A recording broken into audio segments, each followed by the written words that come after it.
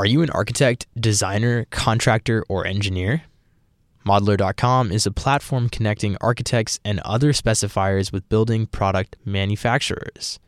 Modeler.com's engaged network of 168,000 architects, designers, and construction professionals use Modeler.com's tools to discover, discuss, and specify products appropriate for building projects.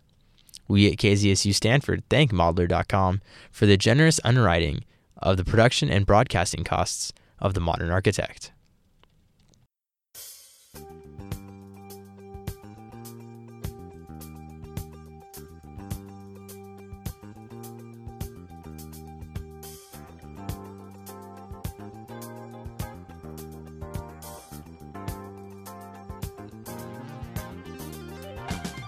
KZSU, Stanford University's FM radio station, broadcasting across the Bay Area on 90.1 FM and across the world at kzsu.org. From the campus of Stanford University, this is the Modern Architect radio show and podcast, featuring one-on-one interviews with renowned and cutting-edge architects, influencers, and sustainability leaders.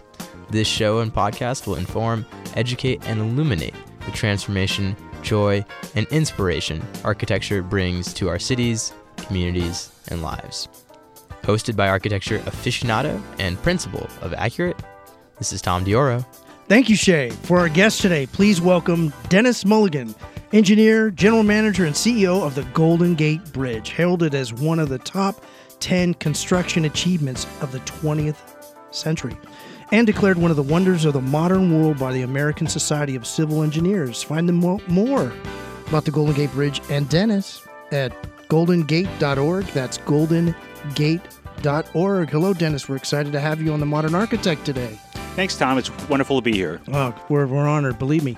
Denis, if you will, please tell us how you became the general manager or CEO of the Golden Gate Bridge and how you came about being an engineer and what it's like to be responsible for such a world-renowned and iconic landmark. I know that's a kind of a lot of questions, but answer them however you like. Please. Thanks, Tom. There is a lot there. I had the pleasure and honor of working at the Golden Gate Bridge, and people ask me how did I get the job, and my answer is there's no substitute for luck and timing.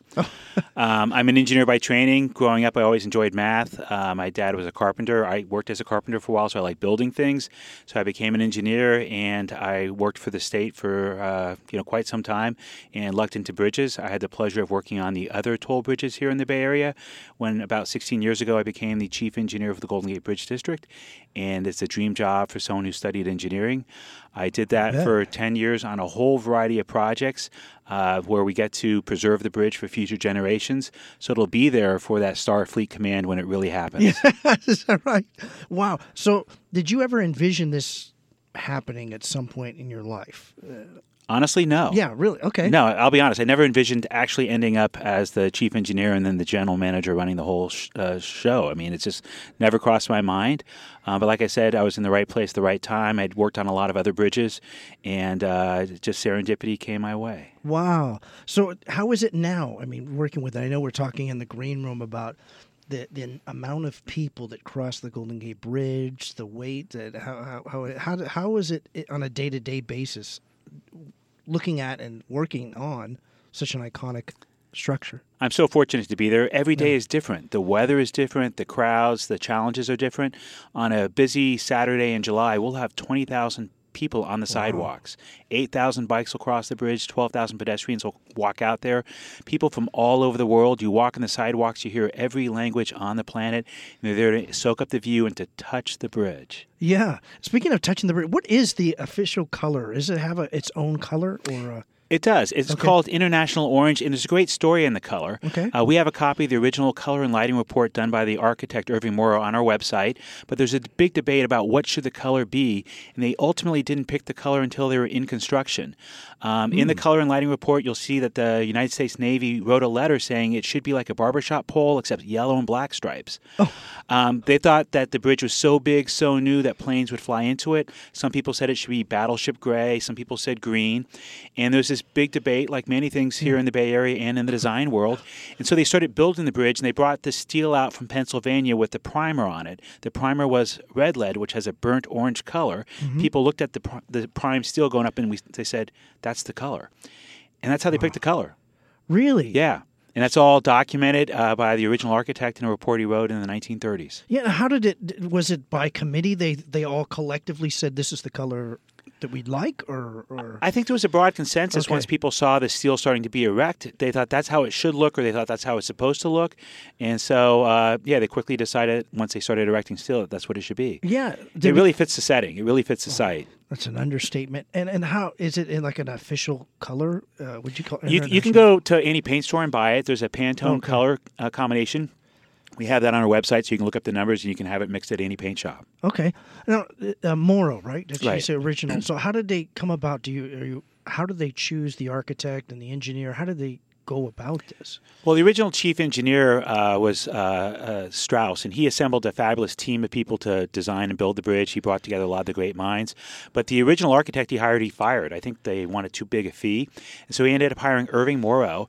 And it's a neat story because Morrow was with a firm called Morrow and Morrow. It was a husband and wife architecture firm in the 1930s. She was a graduate of UC Berkeley in architecture. She doesn't receive any credit for the work, but I find it difficult to believe that a husband and wife, both practicing architects working side by side, she didn't have a little bit to do with it. Oh yeah. So they did this. I don't know what kind of consensus was there on the choosing of even to do the bridge. Was there anything that sparked it, saying that's it? We're going to put a bridge over here. People had talked about it for a long time. Emperor Norton was a famous character in San Francisco history. He was the first one to publicly say we need to build a bridge across that strait. And people thought he was a crazy man. But many decades later, O'Shaughnessy, the then chief engineer for the city and county of San Francisco, proposed it. And then they ultimately got involved with Strauss. And Strauss was an engineer who'd built lots of smaller bridges. And he just assembled this amazing team, and he assembled the political will really to get the motivation and the money to bring it to fruition. Yeah, I wonder if there were a lot of people or a number of people that actually said, no, we don't want this bridge, and here's why. Oh yeah, there are thousands of lawsuits to stop it. The railroads ran right? the ferries that carried people across, and they didn't want the competition. What's interesting about the bridge is it was built in the midst of the Great Depression, and people literally bet the farm. People voted in 6 counties to tax themselves to cover the bonds in case the tolls weren't enough to pay for the bridge. No state or federal funds were used. The state and federal government was focused on building the Bay Bridge at the same time, and so folks wanted to open up what was then called the Redwood Empire, the hinterlands north of San Francisco, to get pears and redwood to market in San Francisco. Wow. So it wasn't just, that sounds like a great idea, let's do it. No, they did lots of studies. They looked at traffic. They looked at the financials. They looked at the engineering. But it was a leap of faith. It was much bigger than any structure. But what's really unique about it is that it's a beautiful setting, and it's a very visible infrastructure. And it's one of the few times where the built infrastructure adds to the beauty of an already wonderful, beautiful site. Yeah. Are there any studies or recordings of the original engineers or architects of it where they decided, hey, here's how it is, here's why it is, and here's what we thought? There's some oral histories out there. There's several books that have been written about the bridge. For sounds of the bridge, I mean, Mickey Hart worked on the 75th anniversary putting microphones on the bridge and putting together some music with some of the sounds from the bridge. So a lot of people have studied the bridge and look at it from a variety of different vantage points over the years. Yeah, speaking of that, the 75th anniversary of the bridge, you're talking about how it moves, the bridge actually moves, and how much does it? Well, the bridge is interesting. It's steel mostly and concrete, but it moves quite a bit. You have 2 tall towers sitting out in the water, and those towers are 4,200 feet apart. So that's about, the better part of a mile, a little shy of a mile. And in the midpoint between those 2 towers, it goes up and down 16 feet based on temperature and traffic. On a sunny day, which is not all that common at the bridge, actually, a couple hours after the sun hits the steel, it's heated up enough that it's actually sank 2 feet at that midpoint. There's instrumentation on it. The Exploratorium has a little exhibit so children can learn about the science, technology, engineering, math of the bridge by seeing how it moves based on that. But based on traffic loading, it can also move, and so it's designed to go up and down 16 feet. At the midpoint, it's designed to go sideways 27 feet one way or 27 feet the other way. That sounds like a lot, but that 27-foot foot movement is from a point 2,100 feet away. So it's actually a very small angle, but the bridge is designed to accommodate movement, and it moves every day. Yeah, we talked also about how many people can be on it before it would significantly stress the bridge. What is it, 500,000? Or? Well, in the 50th anniversary, they had something that, in hindsight, was perhaps ill-advised. They thought they'd have a bridge walk. They closed the bridge to traffic, and they thought a few people might show up. They hired the best, crowd, estimators and party planners around. They thought maybe 30,000 people would show up. So it was a beautiful, sunny morning in San Francisco. So people started streaming on the bridge from both sides. San Francisco, Marin, they got trapped, and pretty soon they couldn't move. And so the bridge lowered the full 16 feet that day. People crammed together way more than cars and trucks. Yeah, that was interesting. It's just the way it is. Well, as an architect, you design a deck for a uniform loading of 100 pounds a square foot. If you look at the Caltrans design guidelines for a bridge, they have all these point loads for the big tires of trucks. Yeah. But if you average it all out, it works to be about 67 pounds a square foot. So the distributed load for a typical highway bridge, for especially a long span bridge, is less than it is that deck that you design as a working architect today. Wow, nice. So how did you decide to become what you are now? I mean, I know you talk of luck and timing, but there had to be some vision of it at some point early in your life. Like I said, I'm an engineer. I enjoy building things. I enjoy math and science, and so I studied civil engineering, and I went to work for Caltrans, the State Department of Transportation, and partway through my career there, I got involved in the toll bridges in the Bay Area, the new Carquinez Bridge, the new Benicio Martinez Bridge, the widening of the San Mateo Hayward Trestle, and it was tremendous fun. But then the opportunity came along to go to the Golden Gate Bridge, and if you work on bridges, there's only one Golden Gate Bridge. So how'd that come about? Was it like a special day, a week? I know it's a headhunter. Okay. Actually, a headhunter hit me up and asked me to apply, and I said no because I wanted to complete some things. A year later, I got another call from a different headhunter, and so the opportunity presented itself. I interviewed, and in a weak moment, they hired me to be their chief engineer. Yeah. So how is that on a day-to-day basis? That's got to be. It's the same bridge. Well, it's a giant jungle gym, so we have to get out there and climb on it once in a while. But in addition to the bridge, we operate bus and ferry service, so we really improve the quality of life in the community because we get people out of their cars. We use surplus bridge tolls to subsidize our bus and ferry system. So if you watch the traffic reports in the Bay Area in the morning, traffic is moving the speed limit on the Golden Gate Bridge, unlike any other bridge in the Bay Area, because a lot of the people commuting into the city are on our buses and ferries. And so we move people. We have lots of smaller projects at our bus and ferry facilities, some of which are quite fun and challenging. But at the bridge, we've done lots of modifications to it. About 14 years ago, we installed a handrail between the sidewalks and the roadway. There used to be just an 18-inch tall curb, so if you rode your bike and you fell, you would land in a live lane. Oh. That's not a good thing. So we installed a handrail, and the best story about the handrail is a couple months after we completed the construction, a couple that commuted every day across the bridge together sent an email in with an inquiry. They're having a little dispute, the husband and wife, where he thought that the handrail had always been there, and the wife said, no, that thing's new. And so they reached out to us to find out what the answer was. And so our challenge is, when we do modifications to the bridge, is to have that as the result, where people don't know that we touched it and that we changed it as we preserve it for future generations. Yeah, so it sounds like you're constantly the bridge is evolving in a way. We have a lot of projects. Yeah. The vertical suspender ropes that you can touch out there that hang down off the main cables, those were all replaced in the 1970s. The roadway deck was mostly replaced in the 1980s. In the last 15 years, we replaced all the steel towers on land. Not the two big ones out on the water, but the steel towers on land have been replaced. The tallest one is 164 feet tall. We put the bridge on stilts. We didn't tell you about it. We cut out the old towers, put in new foundations, and put in new towers, towers that are much stronger for earthquakes. But we make them look similar to the original. So if you look carefully, you'll see the difference. If you're at the bluffs on the north or south end of the bridge, look at those towers and the viaducts. You'll notice that on the diagonals, there's little laser cut-out triangles to mimic the original construction with little pieces stitched together with rivets. And so it looks the same, but it's a more modern structure. And so we have rebuilt parts of the bridge when necessary to protect against what we now know about today's challenges. Yeah, it sounds like it's alive. In some ways, it feels it. It changes with the traffic, but with the weather in particular. The weather's changing nonstop during the day. The summertime, the fog can come in and go out several times, and so it always looks a little bit different. And then the original Art Deco styling has fluting on the tower struts and some other features that really play in shadows well. So as the sun changes during the day or during the time of year, it always looks a little bit different. Oh, my goodness. So how often are you painting the bridge? We paint nonstop. We have a crew of about 36 painters, a dozen and a half iron workers, half dozen operating engineers that work full time. We inspect the bridge every other year, and we use the inspection results to prioritize our maintenance activities and to also put together a long-term 10-year capital plan for future improvements we need to do so the bridge is there tomorrow. So is it 10 years for every facet of the bridge, or some? No, some things have never been touched. Some things have been touched quite a bit. It depends on, some things the original detailing was a little better than others. Some things the weather's a little harsher than others.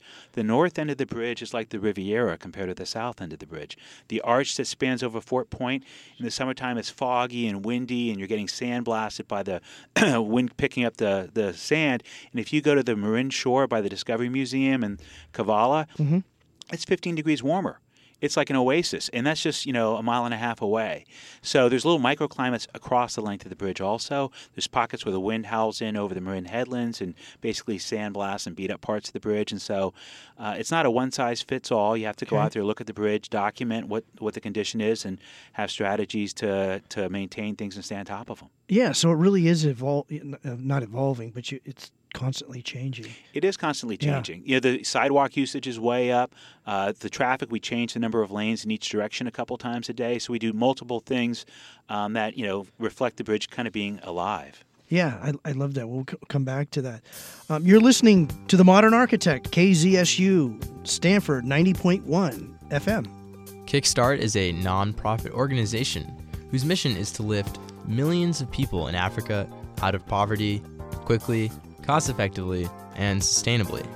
Co-founded by Stanford alumnus Dr. Martin Fisher, Kickstart designs, promotes, and markets simple money-making tools that smallholder farmers can buy and use to start profitable family enterprises.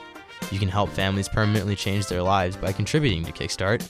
For more information, visit kickstart.org. That's kickstart.org. And now back to The Modern Architect. We're talking today with Denis Mulligan, engineer, general manager, and CEO of the Golden Gate Bridge. Check out their website at the Golden Gate Bridge and Denis at goldengate.org. That's goldengate.org. Denis, what recent projects have you worked on or working on currently with the bridge, if you're at liberty to say so? Certainly. We've always got projects underway. About 2 years ago, we closed the bridge for a weekend for the first time ever to install a movable median barrier on the bridge. Previously, opposing directions of traffic have been separated by 4-inch diameter hollow plastic tubes that provided a visual demarcation. So the movable median barrier was a very welcome project. It provides a physical barrier so that if an errant motorist loses control going the other direction, they're not going to hit you. So that was a recently completed project. But even more recently, we just awarded a construction contract last month to construct a suicide barrier in the Golden Gate Bridge. Yeah. Suicide is one of those issues we don't talk about as a society, but unfortunately a lot of people come to the bridge to hurt themselves. So we have staff on the sidewalks that intervenes. Last year we stopped over 200 people from hurting themselves. Wow. But unfortunately and sadly, 39 people died last year by jumping off the bridge. So we have a project to construct a net. Nets have been installed at over a dozen installations worldwide over the last 2 decades, and where they've been installed, people stop jumping. Suicidal people don't want to hurt themselves, they want to die. The net will be stainless steel wire rope. It'll be located down 20 feet, so it will hurt greatly if you jump into it. And it'll be installed on both sides of the bridge. So it's a huge undertaking. The bridge is 1.7 miles long. It'll go on both sides, but it's a project that'll save lives. Yeah. Now, are the people part of the city that are, I don't know what their profession or what they're called, interveners or? We have patrol officers on the sidewalks. Are they dressed or are they uniformed? They're uniformed. I'll be honest. We profile people. If you're out there by yourself and you're a woman without a purse and you're not jogging, if you're a man and you're not taking pictures with your iPhone and you're by yourself, we're going to ask you, how you doing, and we'll have a conversation with you. If you're crying on our sidewalk, it'll be a very quick conversation. Yeah. But we took 39 people off the bridge we took almost 200 people off the bridge last year that were taken to a local hospital for a psychiatric hold. So suicide we don't talk about much as a society. It affects young people a lot. And we've seen a big uptick in young people, a 5-fold increase in the number of people under the age of 25 coming to the bridge. In what, the last since 2000. 2000, okay. So in 16 years now, we've had a 5-fold increase in the number of young people. So, the numbers are up, so it's prudent to spend some money to do something. For those that drive across the bridge, you won't see the net. Okay. It'll be down 20 feet. If you're on the area surrounding the bridge, the vista points at the north and south ends, you'll notice it. But if you're in the headlands or Christie Field, you won't see it. Fort Point, if you squint, you might see it. So it's a solution that kind of blends into the tinker toys of the bridge, so it's not very visible. It touches lightly, but it'll save a lot of lives. Yeah, well, it sounds like you're doing that even with the people. I mean, 200 is significant. You know, we have patrol officers Yeah. out there, and they're unfortunately quite busy. Oh, really? On a day-to-day basis, or You know, it's not every day, but every Monthly, other day. weekly? Yeah. Oh yeah, no, several times a week. well, it's that significant. It is significant. It's part of what we do, and when you become a bridge engineer, or if you're an architect or designer, you never think that I'll be dealing with projects that save lives, or I'll be dealing with these challenges about how do we save lives. People are coming here to hurt themselves. What can we do about it? What's an appropriate strategy that saves lives and helps people get through a bad day. Yeah.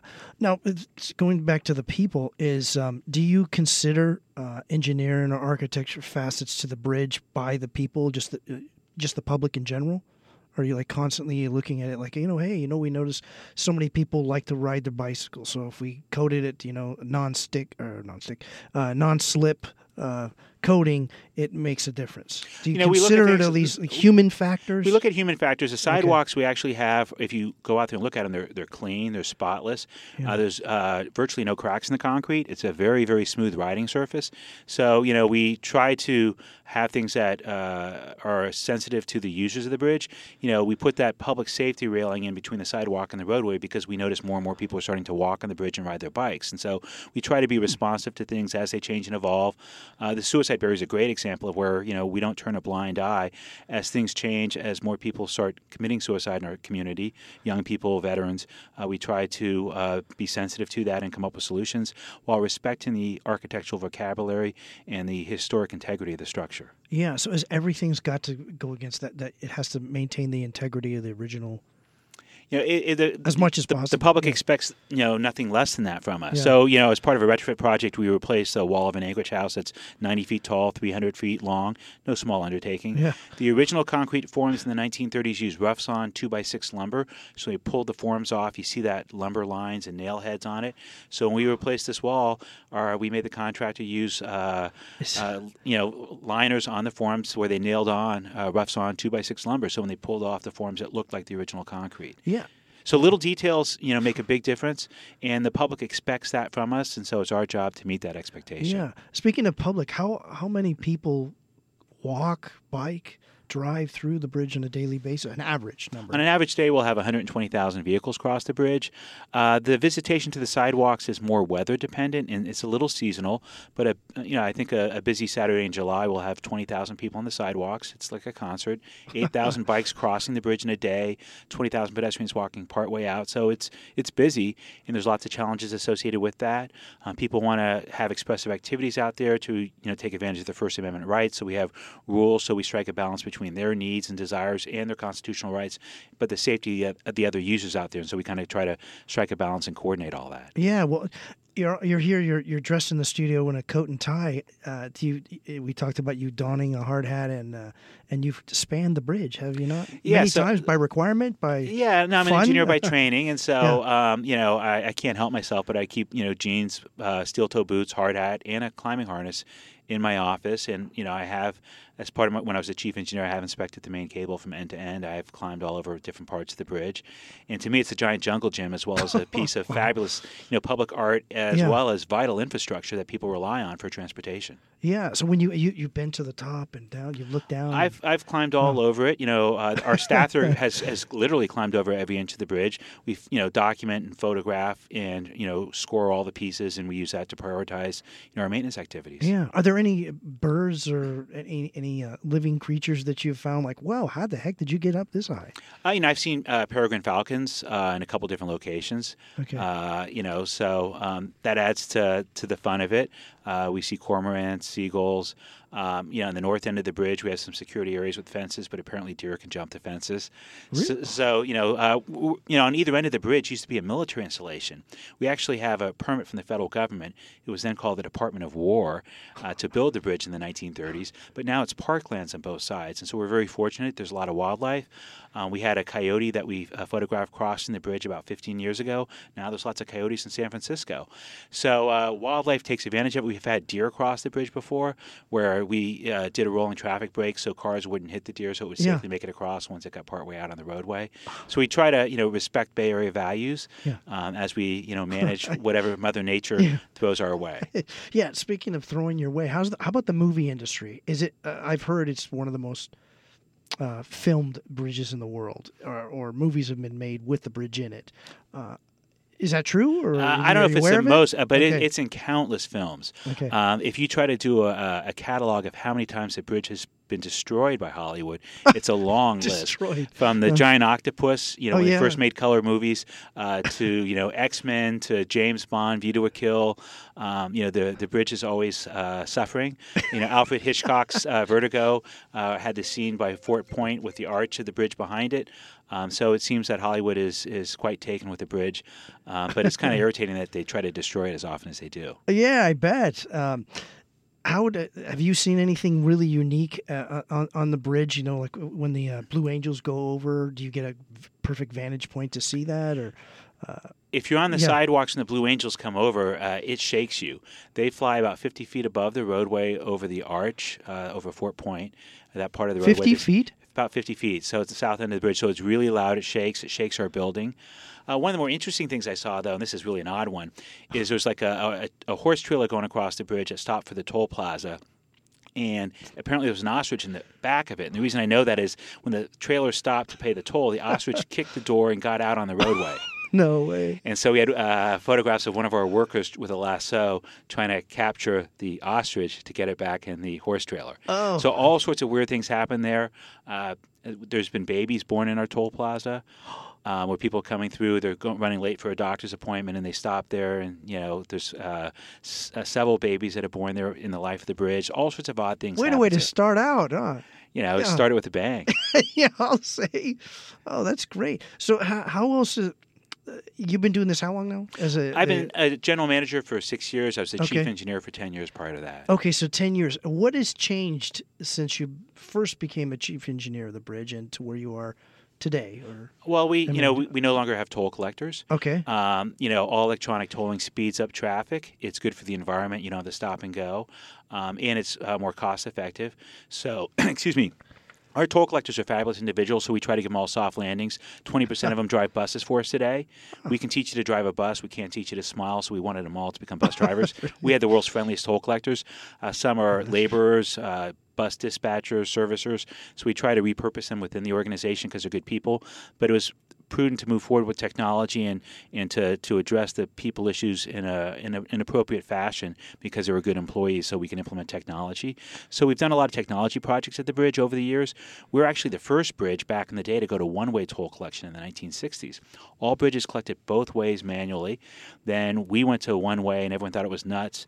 And then a couple years, within 2 years, almost all bridges had gone to one-way toll collection. Somehow they thought they were going to lose money. Yeah.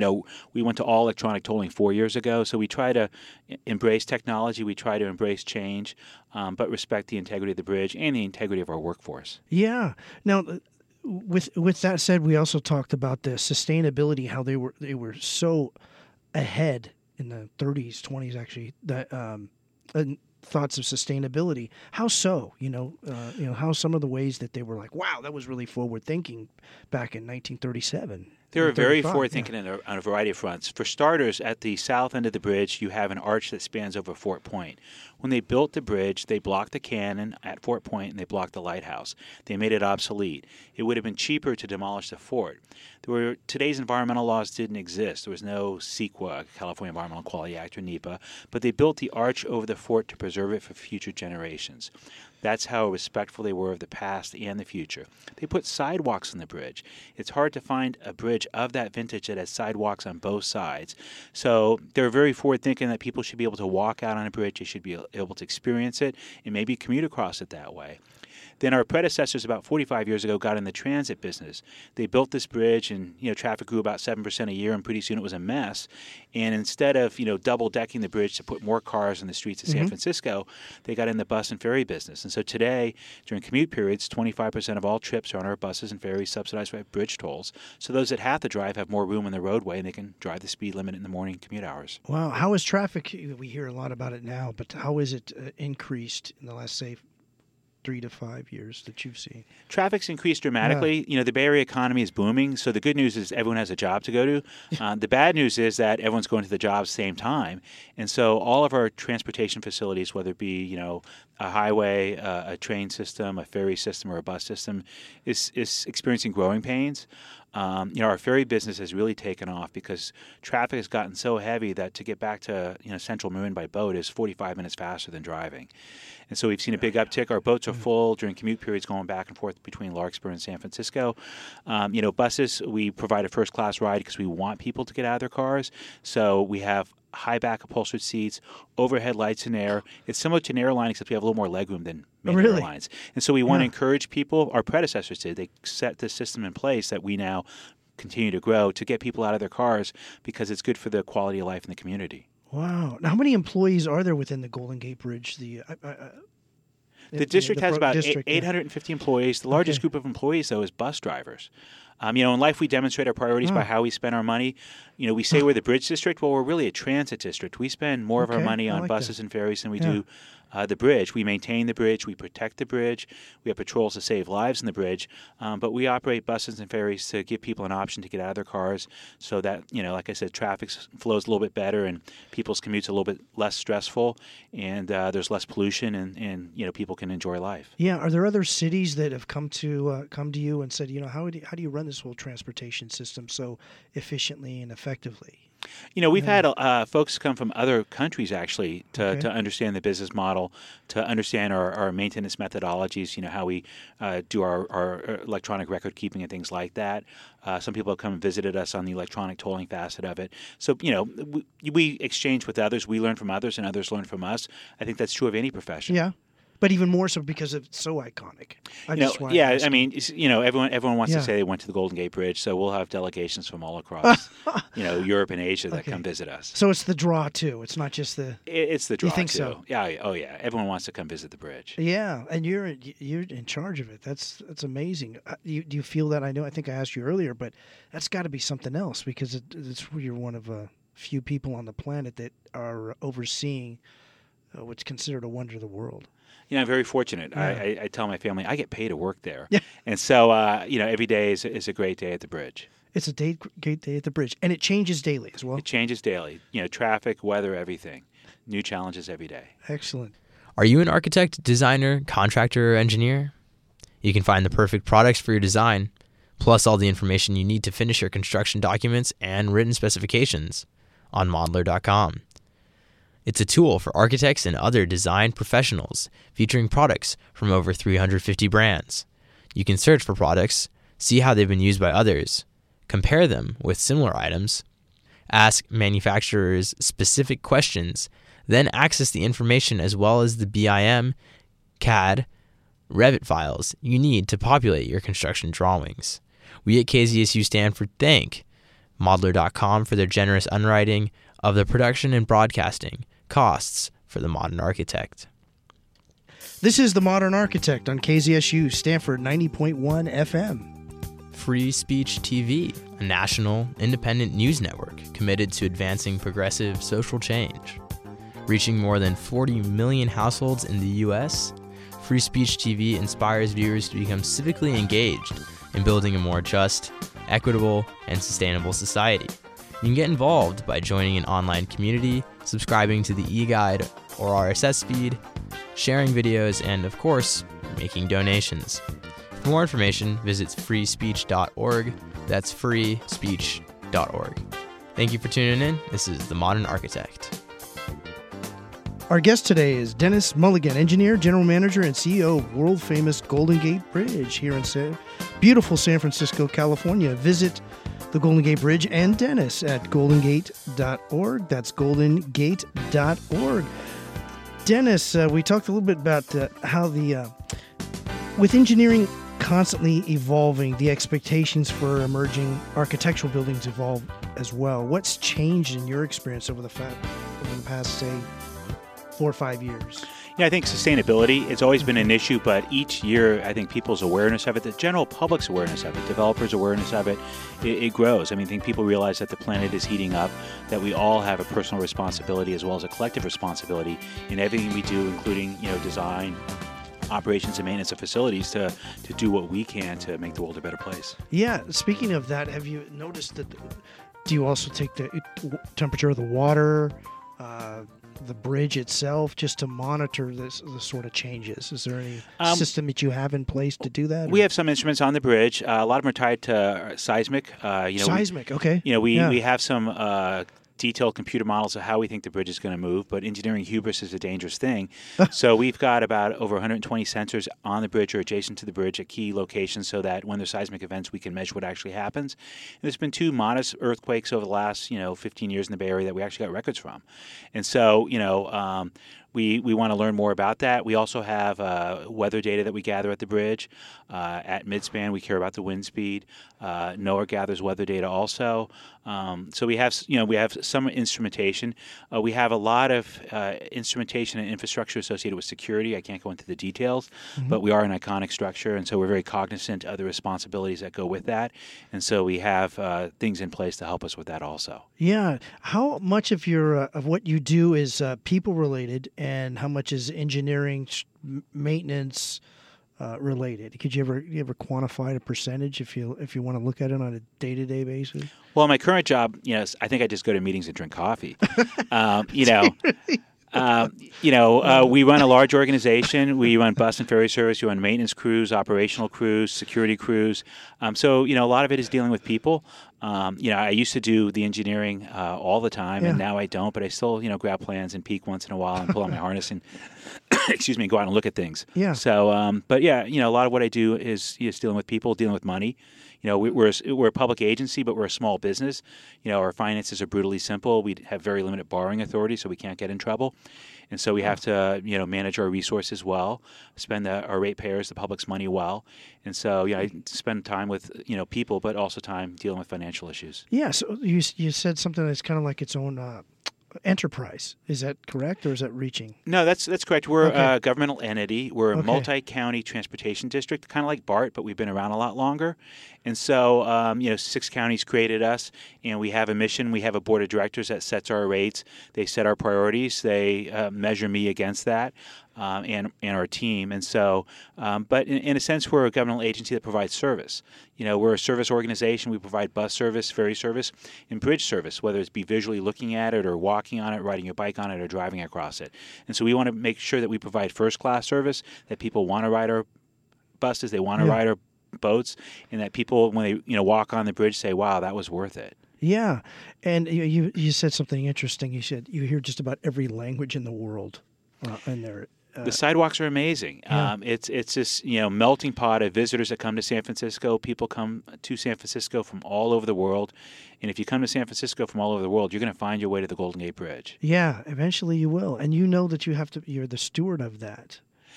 Tourism's a big industry in the Bay Area, and so it's important that when tourists come to the bridge, they have a good experience because a lot of people's jobs in the Bay Area depend upon those folks going home saying it was a good experience. Yeah.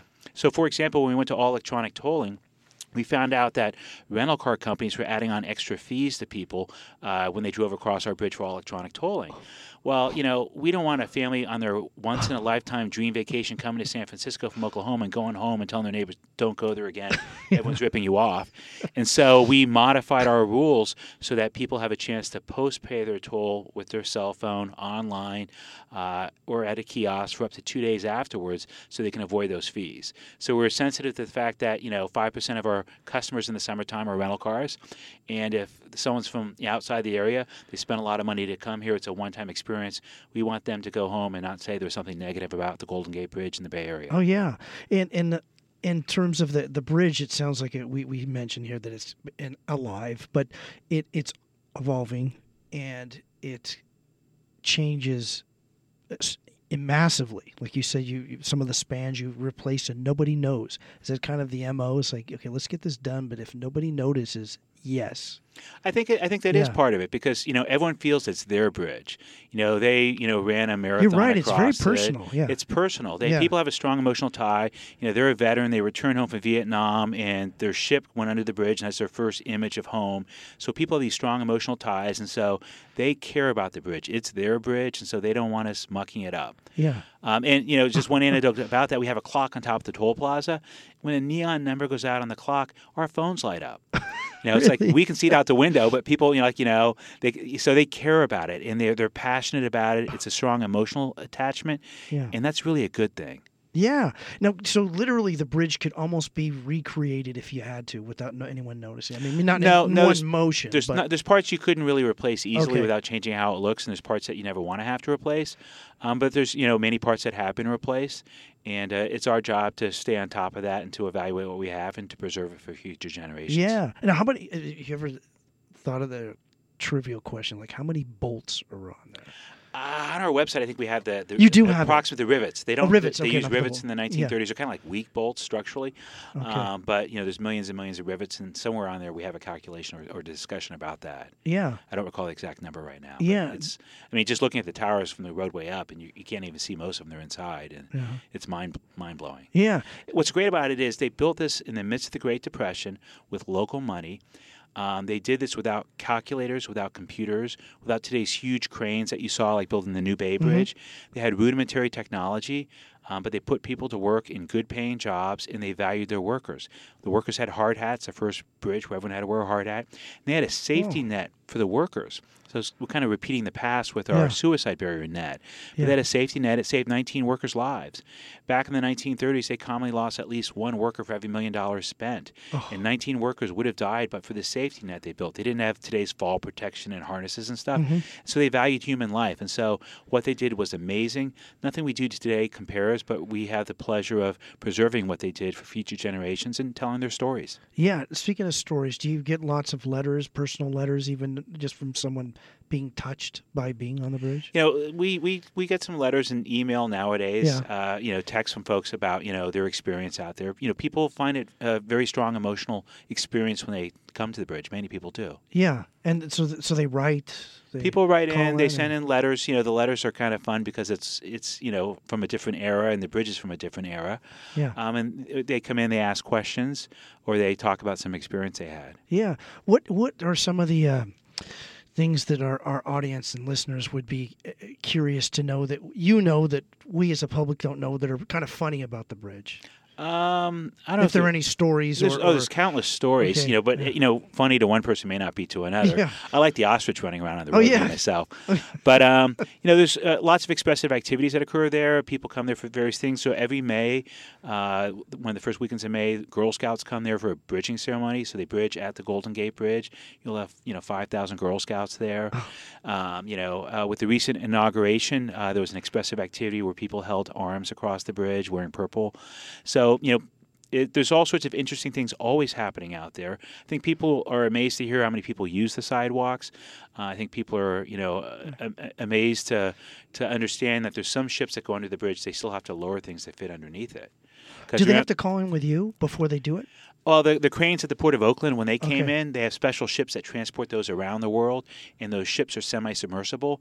So about a mile offshore, the ship stops, and they start pumping water into the ship. So it sits 30 feet lower in the water, and it's about 5 foot of water. And then they lower the booms down, and then they go underneath the bridge. One of the times I was inspecting the navigation lights at midspan when one of those went underneath. I got photos of it. And there's about 10 foot of clearance. About 10 foot of clearance. I took a picture of the port engineer from Oakland holding a tape measure as he went underneath. And then one of the crane manufacturer's workers from China was jumping up trying to touch the bridge. So then they had to further ballast down because our bridge has a higher air draft. It has more clearance than the Bay Bridge, and they went under the Bay Bridge. But, there's still vessels that, even though you sit there or stand there and look down, you're up really, really high. There's still some vessels that barely fit underneath. Yeah. So I know we'll get off the bridge for just a second here. Some of the other transportation parts of the department are. Do you have more boats now than you had, say, 5 years ago, or? We've increased yeah. the size of our boat fleet in the last yeah. in the last 10 years we have. Okay. So we now have 7 ferry boats. We carry passengers, not people. We have 4 high-speed catamarans that we use principally for the larkspur service. We have 3 boats. Well, actually, we recycle boats also. How do you do that? We have 3 boats. vessels in our fleet that were built in okay. the 1970s.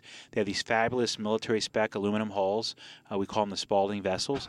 And we looked at replacing them. We realized that these hulls are pristine. They're in great shape. And so we completely gutted them, put in all new interiors. We put in new engines. We've repowered them many times to make them cleaner and cleaner. Mm-hmm. So we basically reuse the hull instead of throwing it away. That's recycling. One anecdote about that is they took the vessel to the boatyard and they peeled off the paneling from the walls, and the smell was overpowering. We forget that in 1970, a lot of people smoked. Yeah. Oh, okay. Yeah, so it was incredibly nasty. Yeah. But so we redid those. The state of Washington had 2 high-speed vessels they had built. They had parked at a dock. We were looking to buy a high-speed vessel. We found out about those. They'd only used them for a year, so we bought those quite cheap and put new, cleaner engines in them, and we put those in service. So we try to be creative with money, but also not to just discard things, throw them away, but see if there's a way to kind of like the bridge, keep it around for longer. Oh yeah. Was there ever a projection? I hope we don't get calls in for this, but of how long the bridge can last? There were, I would say, boasts by the original design team by Joseph Strauss. Joseph Strauss said 1,500 years. Oh. It's going to be here for a long time because we're maintaining it constantly, and we've replaced lots of pieces and parts here and there. But it's kind of like that '67 Mustang.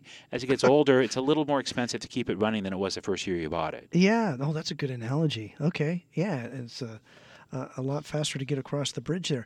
How else do you see any other bridges like this being built or anywhere around the world? Are you familiar with it? Do you even care? Or, no, there's lots of bridges being built all the time. Oh, sure. I mean, like the Golden Gate Bridge. We were the longest bridge when it was built, and that record lasted till they built Verrazano Narrows, and they intentionally made that 60 foot longer than the Golden Gate Bridge so they could take the record away. Yeah. But lately there's been a lot of bridge building in Asia, in China, and Japan, so I think we're 8th or 9th now. Today the bridge would be built differently. If you look at the New Carquina suspension bridge, it's smaller, but it has concrete towers. They're cheaper, more economical to build. Our bridge, you're on the roadway, you don't realize that underneath you are all these little tinker toys, little pieces of steel, like we call them trusses on the side, stiffening trusses, and there's bracing and stuff. A modern bridge is a steel box section. It's trapezoidal shape, and it's all flat steel panels on the outside, so it's easy to maintain. Water runs off. It's easy to paint when you have to paint it, and then all the little pieces are inside the box. And so, if it were built today, it would look different. Mm-hmm. But that's part of the reason why it's unique is you wouldn't build it that way today, and obviously the setting is just to die for. Awesome. This is The Modern Architect, KZSU 90.1 FM Stanford. The Loop is a radio show featuring electronic music ranging from house, techno, to downtempo, and everything that's good in the underground. Each week, the show features releases, exclusive mixes, top picks, interviews, and live guest DJs from around the world. That's The Loop with Drew Deep from 11 a.m. to 3 p.m. Monday afternoons. And now back to The Modern Architect. We're talking today with Denis Mulligan, engineer, general manager, and CEO of the Golden Gate Bridge here in San Francisco. Denis, are there any suggestions or recommendations that you would have for a young and aspiring engineer or architect? Yeah, I would tell them to go for it. Yeah. Okay. It's rewarding work. You get to work on things that are part of the built structures around us. So when you finish a project, whether it's a little remodeling job or a big project, you can see it. It's physical. You can touch it. You can show it to your loved ones, your family, your friends, your children. And so it's immensely rewarding. And it's not esoteric like many things are. So you have the opportunity to shape the built world around all of us, for better or for worse. And so I would encourage people that are at all interested to dive right in and don't give up. Don't look back. Awesome. And speaking of kids or aspiring engineers and architects, how are your kids? I mean, do you show them, hey, this is what Dad does? And not too much. Do you bring any of the toys home? Or, my kids are older now. They're in college. So one's 24, one's 21. You can still do that. So, but I've showed them the bridge. I've talked a little bit about it. Yeah. I try to instill in them a love of science, mathematics, technology. in creative thinking. Yeah. How are they? Are they just as curious as you are for They're in different fields. Sure. My son's a grad student in computer science. My daughter's a biomedical engineering major. So they're finding their own paths. Everyone should find their own path. They should find what motivates them, what interests them, what they think allows them to do something that will engage them. Yeah. And for me, it was building things, designing things. For them, it's different, and that's good. You shouldn't encourage your kids to be like you. You should encourage them to be who they can be best and who they want to be. Yeah. That being said, were there ever any times in your career, whether it's school or even as a professional, that you kind of thought, well, you know what, maybe this is a little challenging. I'm not sure I'm going to do this, or has it always been no, this is it, and I'm going for it? It's the latter. I've always enjoyed what I've been doing. I've always been very fortunate, very lucky in terms of the opportunities that presented themselves to me. So I've enjoyed every moment of my career. Yeah. And speaking of every moment of your career, so after we're done in the studio here, you go, or let's say tomorrow, you go back. Are you going to see it? Is it a whole new Golden Gate Bridge? I know it's still the same bridge in the same location, but the dynamics seem to change. Every day it looks different. I mean, It's the weather, the time of year, the sunlight on the Art Deco styling, the crowds that are on the bridge, the traffic on the bridge. So it's always a little different. And something always pops up. You think you have your day mapped out in your mind what you're going to do, and then something else happens that throws a curveball your way, and you react to it. Yeah. So it sounds like you're dealing a lot with people, or not just people, but passengers, or I don't know. Do you call them guests on the? I know they're customers. Oh, customers! Yeah, they're customers. You pay to cross our bridge if you're in a car. Our sidewalks are free. Customers and passengers. So you really, it's like a hospitality. We're in the customer service business. I mean, we maintain a bridge as part of that. It's an icon. People come from all over the world to be there. We want them to have a good experience. When you drive across our bridge, we want you to feel safe with that movable median barrier. We want you to not have to stop with all electronic tolling. We want to give you the best experience possible for those things that we control. Once you get on the streets of San Francisco, all bets are off. Yeah, but you got to get them there. You got to get them there. You got to get them, and you make them happier before they get there. If we can. Yeah, if you can. Speaking of if you can over there, are you planning another? I'm not sure. What do you call it? The anniversary? No, we had one about 5 years ago for the 75th. You can watch the. Tell us about that Vimeo. So we did a year-long celebration. We partnered with the Golden Gate National Parks Conservancy, a local nonprofit. They did external fundraising, and then they worked with a host of dozens of nonprofits that each celebrated the bridge in their own way during the year. So there was a symphony, Golden Gate Bridge Opus. There was all these different things.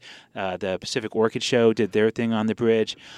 So people celebrated in lots of different ways. But for the anniversary weekend, we closed the bridge on the anniversary for 20 minutes, and there was a spectacular light and fireworks show timed to music. It was free along the northern waterfront of San Francisco. There are 70 speaker towers set up. There were 40 light towers set up. It was broadcast on a local radio station. It was a light and fireworks show timed to music, and you can see it on Vimeo.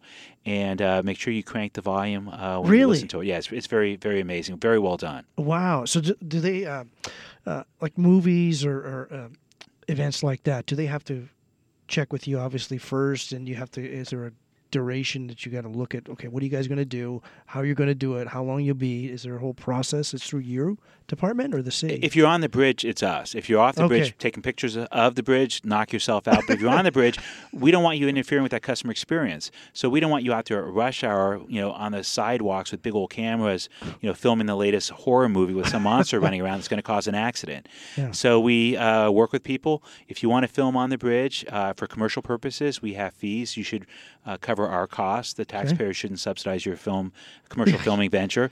But so we have various rules. Same thing with protests. If you want to come out there spontaneously, small group, that's fine. But we don't want big signs that are going to blow out of your hand and hit someone's windshield and cause a 10-car pileup. Yeah. And so we have rules that strike a balance between public safety and letting people enjoy the bridge, express themselves however they want. Yeah. And that being said, what type of, is it a specific asphalt that's used, or a brand? I don't know, a brand or a type, or the surface you drive on was actually replaced in the 1980s, so it's not the original surface. It still holds up? Well, yeah. It's been there since the 80s. It's what we call a steel orthotropic deck. If there's any engineers listening in, otherwise you can Google it. But it's a structural system that's much lighter than the original concrete deck, and on top of that is about 2 inches of an epoxy asphalt. The sidewalks are concrete. They're precast segments, reinforced, and it's amazing because if you look at them, they're virtually crack-free. So the sidewalks are a very smooth surface. Bicyclists with their skinny tires, enjoy that. Their one complaint is the sidewalks are too crowded. We encourage everyone to get along, in the famous words of Rodney King. We have a lot of bicyclists that maybe locals that are going on training rides with their friends or their club. We have other bicyclists who are less expert users. They may be someone on vacation who hasn't been on a bike in 10 years, but we want that bicyclist to enjoy it so when they go home, they'll start biking again. So we want to make sure everyone gets along, and there's lots of pedestrians out there. And people on vacation sometimes act like they're at Disneyland. They're not paying attention to their surroundings, or a little oblivious, and so we try to make sure that there's not too many conflicts on the sidewalks. Yeah, so you've got a lot of, it sounds like it's very, my goodness, we talked about it's a hospitality. I mean, we're in the transportation business, but we want the sidewalks to be work for people for transportation, but also for visitors, so people tell their friends and neighbors back home to come visit San Francisco. Yeah, how do you monitor all that? That's just a lot of comings and goings, different people, different cultures and ideas, and you don't have to monitor everything. Okay. You can let things exist. We occasionally do counts on the sidewalks, so we have trends. We count everything on the roadway because that's our business. That's our bread and butter.